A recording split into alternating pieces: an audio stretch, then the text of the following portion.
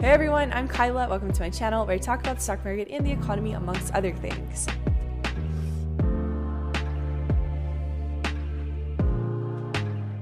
Welcome to the Everything That You Need to Know series, a series of different primers where I break down everything that you need to know about the stock market, the economy, and the crypto market. If you want to go ahead and hit subscribe, that would be awesome. Today, we're going to be talking about the housing market. Yesterday, the Commerce Department released their monthly new residential construction report. I'm going to be talking about what that means, how that ties into some of the supply chain problems that we've been seeing, as well as the dynamics of the build-to-rent market. The current composition of the housing market, the Commerce Department released a new report, so monthly new residential construction October 2021. Housing starts slipped 0.7% to a seasonally adjusted annual rate of 1.5 million units. Permits for future home building increased 4%. Starts have declined from March, but March was a 14.5-year high. So essentially what this is saying to us is there's a huge backlog of houses authorized for construction, but not yet started. There is a lot of people who are getting permits, so they're like, yeah, I'm going to go build. You just wait. But there's not a lot of people starting homes. Starting would be when you go and get your little excavator and you dig up the land and you're finally building. The actual building of single-family homes tumbled. It's the fourth straight monthly decline, but the permits jumped to a 15-year high. People are trying to build,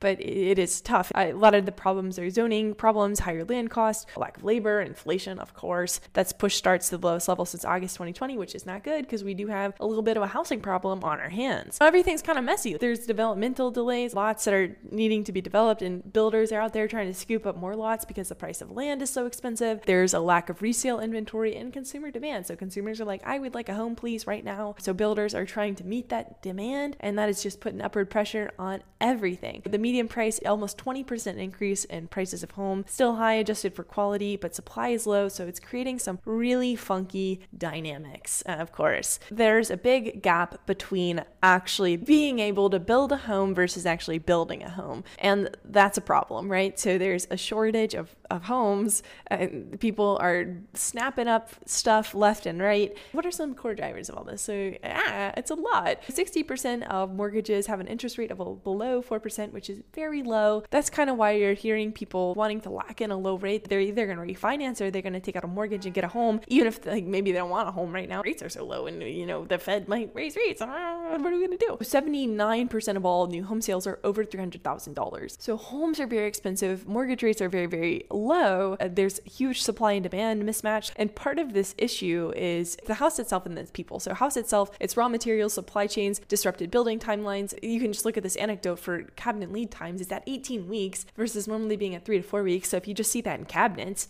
imagine what else is going on. There's a shortage in absolutely everything. All of that is going to show up in the cost of building a home, especially when you think about the price of metal, the price of different fixtures in the home. All of that's going to impact stuff. So there's price increases across the board. Phosphates are up 110% since January 2020. Metal molding and trim are 17.3% up over the last 3 months. Panels, parts, and sections for prefabricated buildings are up almost 17%. You're just seeing huge pressure in all these different inputs that go into building a home. Energy prices are through the roof, but also you have things like metal and domestic water heaters, plastic construction products. All of those prices have increased as well. So that's going to put pressure on the prices of the home. That's going to put pressure on the builders. And that's why we're seeing this really big gap between permits and starts. Also lumber. Lumber went parabolic back in March, and lumber's on the rise again. And lumber is obviously a key input into building a lot of these homes. It's up 70% over the last month, but still down 54% from the peak. But it's on the move. It's on the move again.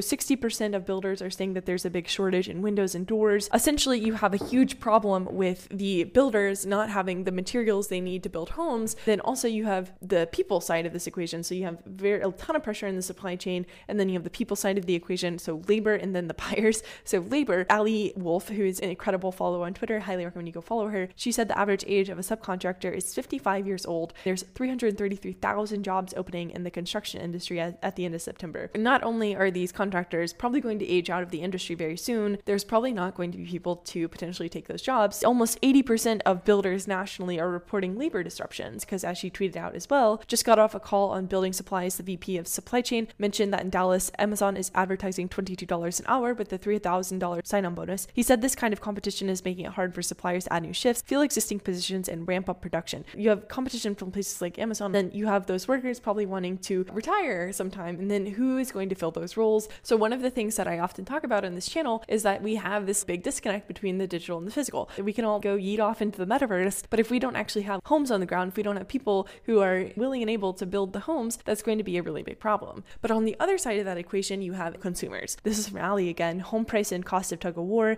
The majority of builders we survey nationwide are reporting that buyers are resistant to any price increases, but the cost of materials and labor keep rising. Feels like we're in an inflationary cycle, but it's getting harder to pass on prices. This gets into the idea of crypto money. Rick wrote a really great piece on this. So the inflation of the crypto bubble and the stock market bubble has helped inflate other asset prices. So there's only a certain number of homes that can ever be in existence. Only 21 million Bitcoins, only X number of homes, right? So with that supply and demand mechanics, crypto rich people from the stock market as well, are demanding homes. They have more money probably than the average buyer. And so they're able to push up the price of homes because they're coming in with larger check sizes. I won't touch on this too much, but the idea of digital real estate, that's being bid up exponentially too, because there's just so much, the system is absolutely flush with cash. Something that's interesting that's happening in the home building market is this build to rent model. So we all know that institutions like to buy up homes. They have access, they have money, they have bags. So this build to rent model is essentially you're going to build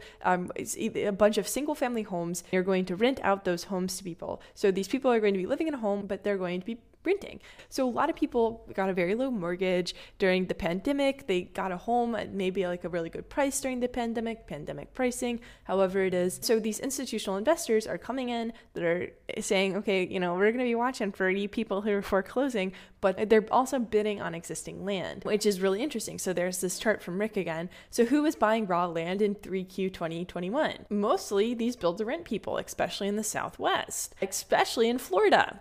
So they're coming in, they're snapping up land. So land values are rising and these build-to-rent people are outbidding absolutely everybody. And that bid up of land, so just the land to even build the home, is negatively impacting affordability and long-term demand. Investors are working with developers directly. Investors realized it's not about buying homes. It's not about buying existing homes because they're thinking, they'll foreclose, we'll get them eventually. Investors building homes, they're going to own that thing ground up. If you can create a standardized product in one location, it's a lot cheaper than producing a bunch of customized homes. Lennar and D.R. Horton are getting into this because it is a pretty cheap model to have over time, this build to rent model. There are investors who have been buying 1 in every 10 homes sold in the US over the past decade. This is groups like Blackstone, JP Morgan, Brookfield, all of them are invested in single family homes. The number of single family build to rent homes has reached its highest quarterly volume on record during the third quarter of 2021. So this is absolutely taking off. One of 20 new homes that come to the market are for this build to rent model, which is a lot. This is a quote directly from the article, and this was written in September 2020. But once January comes, that's when the carnage will come. We're just giving people choices they've never had before. And so what's going on with this build to rent market? Essentially what's happening here is Wall Street landlords are like, yeah, we see something here. The problem here in sort of like why they might be like, oh yeah, foreclosures are coming, is because a lot of people are house rich but cash poor. So you can take out a mortgage for 4%, you can put, however much money down, but a lot of people have mostly equity in their homes. And you can see this in how people are treating their homes as a financing material. So why have you taken or are considering taking money out against your home? For a home improvement project, for investment opportunities. So when you get a home, it's not just a place to live, it's also an investment vehicle. And people are going to use that, this build to rent model. It's quite interesting to me because it's doing a couple different things. So it's buying up land, right? And that's going to put pressure on other builders that are trying to build maybe for individuals. They're trying to build in a way that is accessible for the average person. This is pricing the average person out of owning land, maybe owning their own home, because they're coming in and they're bidding up the price of land. Then the other thing is, so investors bid up, let's say they get the land, they bid up the price of land, and then they're going to start building. All of those homes are going to be fabricated to look the exact same. They're all going to be built around the same sort of standardization because that's cheap to manage, cheap to rent. That is going to prevent these people from getting equity in a home. That is going to prevent them from being able to use that home, as we saw, as a financing tool. There's a lot of amenities that are going to be taken care of if you are able to rent out out stuff. You don't have to deal with like as much headache as the average homeowner probably does because there's going to be a management agency. However, real estate is one of the direct paths to the quote unquote American dream. Having a home is usually a very, very good way for you to grow your wealth because you have this financing tool. But these build for rent homes are being built up all over the place. So if you look at this map, all of them up in the like Michigan, Indiana, Ohio, all around the Southeast, all around California, it's just huge. So single family starts built for rent, huge spike in these built for rent homes. Home prices are just absolutely out of reach. And so it's kind of this really weird feedback loop where home prices are expensive. There's a supply chain problem. Institutions are bidding up the price of land that is going to cause prices to be higher. But essentially, people are being priced out of the market, not just because institutions are there. That doesn't help, but it's creating a very strange pricing dynamic in the market. It could be really interesting over the next few months to see how these build for rent places, do they take over? Do we start seeing this kind of replace the average person being able to afford a home? Probably not, but it's definitely something to pay attention to. It's editing Kyla. I just wanted to add something because I feel like this piece was very much a lot, and the main point I was trying to get across with the build to rent stuff is that these institutions are coming in and making it a little bit harder for people to even get closer to owning a home. I don't think it's net the whole problem. Obviously, there's huge supply chain issues. There's just a lot of land, like zoning law stuff, so there's a lot of policy problems. And so I don't want this to come across as being negative around people being able to have access to a home, because you could argue that home renting is better than apartment renting. I don't know. I'm in no position to even be close to owning a home anytime soon. I'm not trying to come across as saying like, oh, this is how the world should be, and I understand that there's a lot of economic disparity, a lot of economic inequality. The main point I'm trying to get across is the home price dynamic issue is because of the supply chain, but it's also because of institutions coming in and putting upward pressure on stuff. So hopefully I got that point across, but just wanted to clarify just in case anything came across the wrong way. And this is kind of what we saw with Zillow. Zillow, the iBuyer institutional failure, essentially they were like, algorithms can buy homes for us. It was a really messy process. The algorithms didn't know the vibe of the local community, and also a local person is going to know the market a whole lot better than Zillow ever could. But essentially Zillow homes were like, oh, we can do this. We can help people get out of their homes and into new homes potentially. Obviously a huge failure because no, they can't. So a lot of homes left in Atlanta, a lot of homes left in Phoenix, a lot of homes left in Tampa. They just didn't know the local markets well enough because you could not have an algorithm figure everything out, all these small details all about these localized areas. Opendoor has been doing this for a little bit, and they've had 5 times more transactions than Zillow since 2018. You can see this on this map here where they are versus Zillow. That's a lot of what's going on in the housing market. I'll probably do a longer piece on this soon, talking about the future of homes too, because with 3D printed homes, as Ali tweets out, we need to invest in technology to help us find a solution of how we can build more homes in the future to meet the demand in a labor-constrained world. Beyond that, we need to focus on sustainability and figure out a better way to build a home. I totally agree with that. I think that the home building process is a little bit funny, but of course it makes sense that people would want a home. So it creates a lot of interesting dynamics, and it's something that we need to figure out. The build to rent market is very interesting. Also just the shortage in homes, just pricing people out of the market. So it'll be interesting. Whew, all right.